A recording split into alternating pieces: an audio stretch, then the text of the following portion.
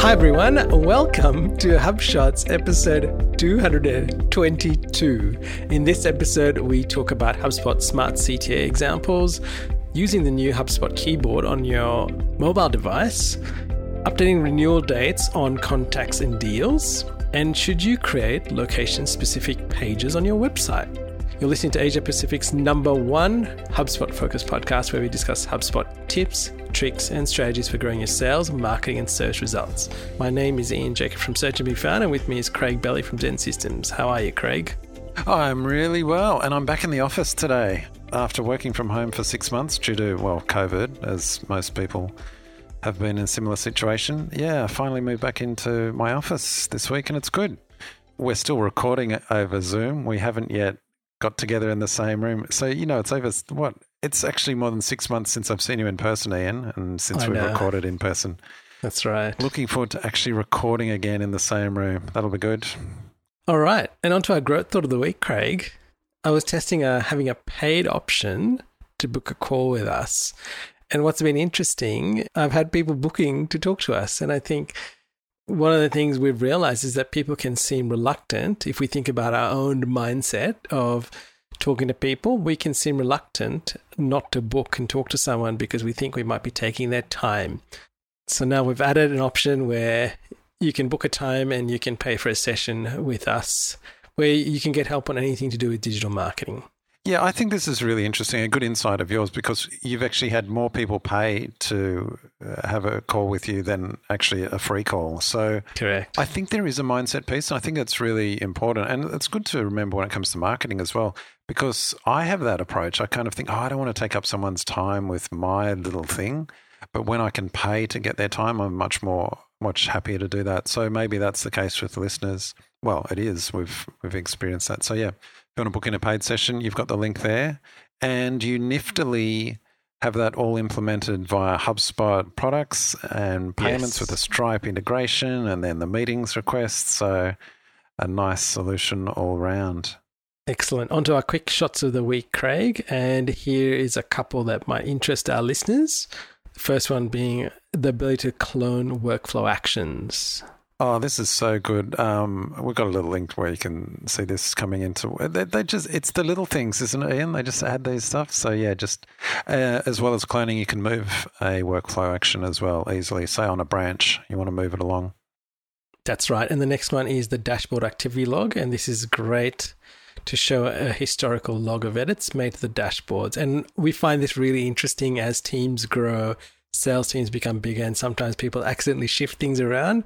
It's a really good way to understand who has moved something and get it back to its original state, or totally change the permissions and not let them edit at all.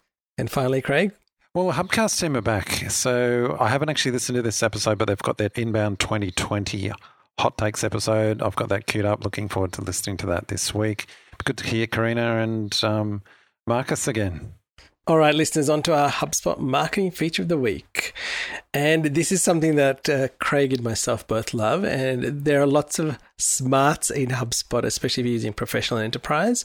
And we want to talk about smart CTAs and switching the CTA based on the country that people are visiting from. So in the example that we have given is we have a different pricing button based on the country that you land on. And it'll show the appropriate pricing button. And behind that is the appropriate link to pay in that currency. Yeah, good little example. You showed me this and I thought, yeah, easily. Let's share it with the listeners. And another one we want to talk about, Craig, is the HubSpot recurring or looping workflows. You know how much we love workflows, right? I've just popped this in there because this actually harks back to episode 153, 2 years ago, I think. Looping workflows, this is where you have a parent workflow that calls a child, which then calls the parent. So it can be in just a continuous loop. It came up in a separate discussion, and I just thought I'd pop this as a topic. Listeners, if you're interested in that, because it's a really cool technique, I use it in our agency for sending out emails just in a recurring manner. If you're interested, let us know and we'll flesh this out again in the show. I was almost going to do it as a big kind of piece in this episode, but I thought, I'll just check if anyone's interested first. And listeners, it is a great implementation that Craig has done for one of his sites. So let us know by just shooting us a message on LinkedIn or on Instagram, and we would love to flesh this out in one of the future shows. Now, Craig, the HubSpot sales feature of the week. This is a cracker. Tell me about this. You've been playing with the new keyboard. That's right. From the day I saw this, and listeners, this is the ability to, you've got a keyboard on your mobile device, and you've probably over the time, you've realized there are different kinds of keyboards for different scenarios. Lots of people are using emojis and they're using different ways to communicate. And this is the HubSpot keyboard. And what it enables you to do is utilize all the functions that are available in HubSpot to put things like use your snippets, use meeting links, put links to documents, quotes, which is fantastic, right? And I thought to myself, wow, this is really interesting. So I started trying it on a few. So Craig, I've got a screenshot of me sending a meeting link to Craig to book some time with me. And it just works so well. And feedback from sales teams that we've been working with is that they love it because you can use it in messages, you can use it in WhatsApp. We tried using it on Facebook just now, LinkedIn, Slack. So it's just got such a good use case. And I think hats off to the HubSpot development team. They've actually done a really good job of this. And I would just encourage people, get it, enable it. There's a bit of a process to enable it on your phone because you've got to give it permission, especially with heightened permissions on mobile devices these days. But just being able to access that from within your HubSpot CRM is gold. All right, Craig, on to our HubSpot listener question of the week. And this is to do with updating renewal dates each year for contacts. Yeah, I think so. So this is the reason we're discussing this. This has come around. We've kind of had some various questions and we're almost going to put in an email that we're chatting with a listener about, but I thought we'd make it a bit more general. This does crop up, and you've had it with clients as well, where they're like, well, we've got these clients and maybe they're renewing a contract or an agreement, franchise agreement or insurance policy or something like that. And we want the sales team to be flagged about the renewal so that they can reach out, make contact, make sure that their customer is informed and they don't miss out. And so how do you do it? And so there's a couple of ways of doing it, and we'll just highlight, you can do it at the contact level where it's you make custom dates, properties on the contact level. Correct. Or you can do it at the deal level. Now, on the contact level, it's pretty easy. You can just use workflows to trigger those and just update the field. But deals, you've implemented this with a particular client that you were showing me before. Yeah, for a franchise customer. Do you want to chat through how you do that? So I've had both these scenarios, and we've worked with people that have moved from contacts to then working with deals. And one of the big drivers to do that, especially when you're thinking about when you're tracking deals to do with a sale, that's been a really key thing. So moving it to a deal, understanding where they are in the process, understanding what the pipeline is like, and understanding what the forecast is like was the real key to having the deal. So what we've done in the franchise example, we've had an initial pipeline that is when someone's signing up to the franchise. So they go through a process, and then the closed one is essentially they've become a franchise. So we call it the franchise. That's where it kind of ends. Now, upon renewal, which they start discussions with, I think 9 months or 6 months ahead of time, what happens is we have a workflow that runs and creates a new deal into a re-sign pipeline. So this is a whole different pipeline, right? Basically, it copies all the data into the re-sign pipeline. You know that it's come from the original franchise pipeline, and then it starts this different re-sign process. Now, why do we do this? Because we want to understand against that customer or that contact and company, what is the lifetime value of that franchisee to the business, right? So that's why we create another deal and run it through this process. And then what happens is, because they can only sign up, I think, twice after the initial period, we then have another workflow when they get to the end of this re-sign pipeline. Again, they become like a re-sign franchisee. And then we have another one that runs, and we copy a new deal into this re-sign stage again at a particular time frame. And we rename it with a slightly different title. We pre-pen something so we know it's the second time around. So it's very clear to the franchise manager how many times they've been through and where they're at. And it works really well. Yeah, I think this is really neat. And it might be hard to understand that by kind of listening to the description. So we try and put a maybe a screenshot from the deal where you see that. And here's the key, listeners, in case you didn't realize. So from a deal workflow, you can create another deal. So you can trigger a deal workflow from a deal, and then create another deal which inherits that original deal's details, such as contacts, companies it's associated with. And now you can associate the last so many days worth of correspondence, which is fantastic. Yeah. So I think that's the key unlock here. People might not have realized that you can have a deal for a client, create another deal for a client. It's very easy. HubSpot enables that and makes it really easy. All right, Craig, onto our app of the week. And this is one you introduced me to, I think, a little while ago. But I love it. Rain Parrot. And what I love about it, it says amazing hyperlocal weather predictions. And they've developed what they call Polycloud, which is their weather engine that uses advanced computing modeling to give a highly specific alerts of incoming rain on a minute-by-minute basis, even while you travel. Now, it is a paid app, listeners, but it's so worth the payment. Ian, why are we even talking about a weather app in the show notes? Because, Craig, you know what? There are all of these little things that make your life better, right? And I thought to myself, what are the apps that I look at regularly that makes a difference in my life? And this is one of them. Well, I'll tell you why, because I'm back in the office this week. Did I mention that at the start of the show? And it's raining here, and I've got to walk home after we finish recording this episode. I'm going to be checking Rain Parrot to see whether I've got an umbrella or not. Oh, there we go. So listeners, again, if you have got apps that you use that you love and you would be happy to share it with us, we'd be happy to feature it on the show because I love learning new things. You know, one thing I always ask our favorite people at HubSpot, I say, what are the new apps or new tools you're using? Because you just never know what is out there. There's constantly things being developed. And I'm one of those people, I love trying new stuff. And so here you go again. If you've got anything, please send it to us. All right, Craig, our marketing tip of the week. All right, Google Search Console index coverage issues. If you fell asleep, listeners, well, I mentioned that because you're thinking, what the hell is that techie nerdy thing? Yeah, exactly. Index coverage issues. We have this often because we check Google Search Console for our clients and look at their errors and try and fix them. Index coverage issues is one of these confusing areas where you're like, well, what does it mean? Is it really a problem? Well, thankfully, Content King have got a thorough overview to guide us through. And it highlights a bunch of the different areas and in particular ones that you might want to pay attention to. So I'll give you one, crawled, currently not indexed URLs. So that's in their coverage.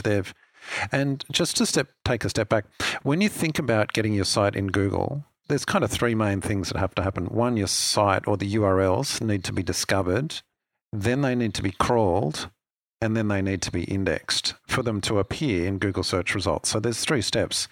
So quite often we get good at getting it discovered. Sure, we submit our sitemap or create a Google Search Console account. It might get crawled or it might not. Often there's errors with not getting crawled. If you've got it blocked from Google, for example, it won't get crawled. But say it does get crawled, you're almost there. But then if it doesn't get indexed, you've gone to all this effort, and if it doesn't get indexed, well, there's an opportunity for you. So there's one of the actionable errors to look in your index coverage reports, crawled but currently not indexed because you've done all the work. Why isn't it being indexed? Maybe you just need to fix up the content on the page, maybe give it a bit more love with internal linking, that kind of thing. Also put a link to a good post on Moz where they talk about that specific error and how you can use it to your advantage. So there are going to be some nerdy people listening to this show. They go, oh yeah, that's great. I'm going to get straight into it. And then the rest of the people are going, oh no, it sounds too hard. But that's okay. We cater to you all. We love you all, listeners.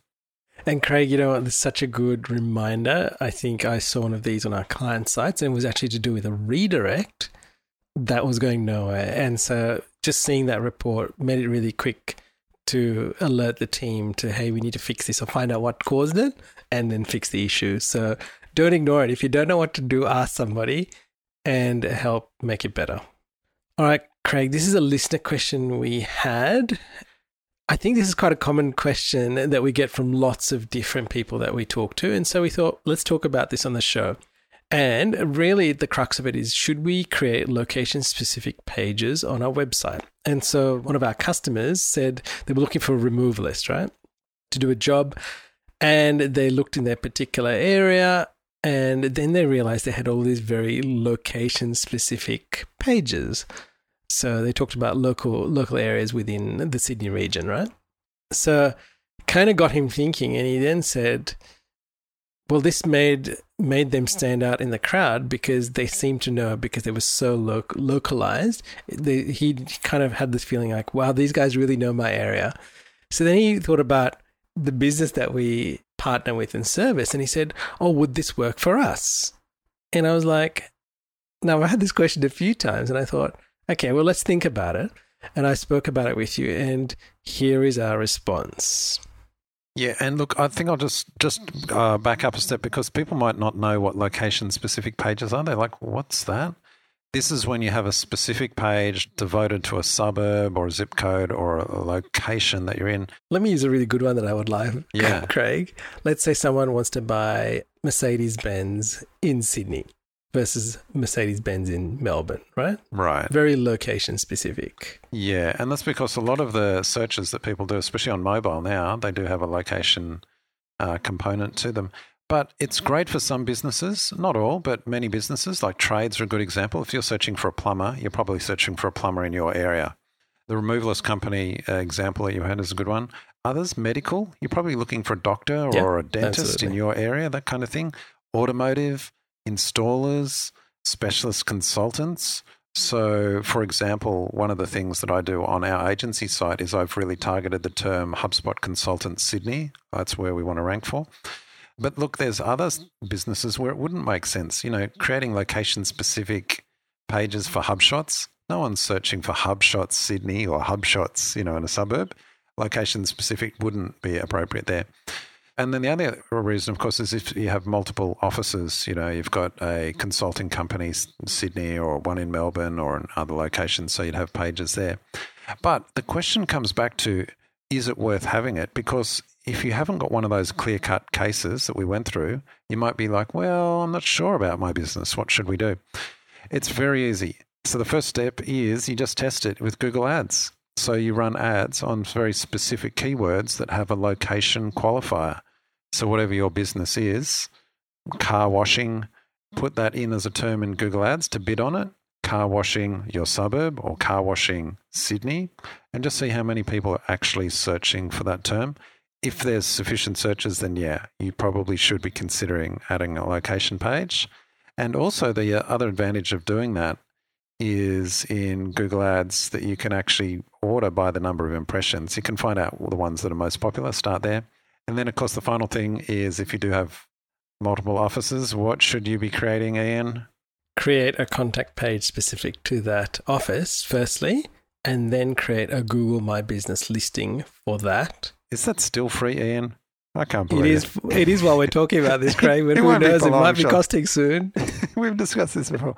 Get your Google My Business listings in there. Well, actually, we do not have a Google My Business listing page for HubShots. That's probably a good example where you wouldn't have one. But for every other business, I don't know, maybe we should.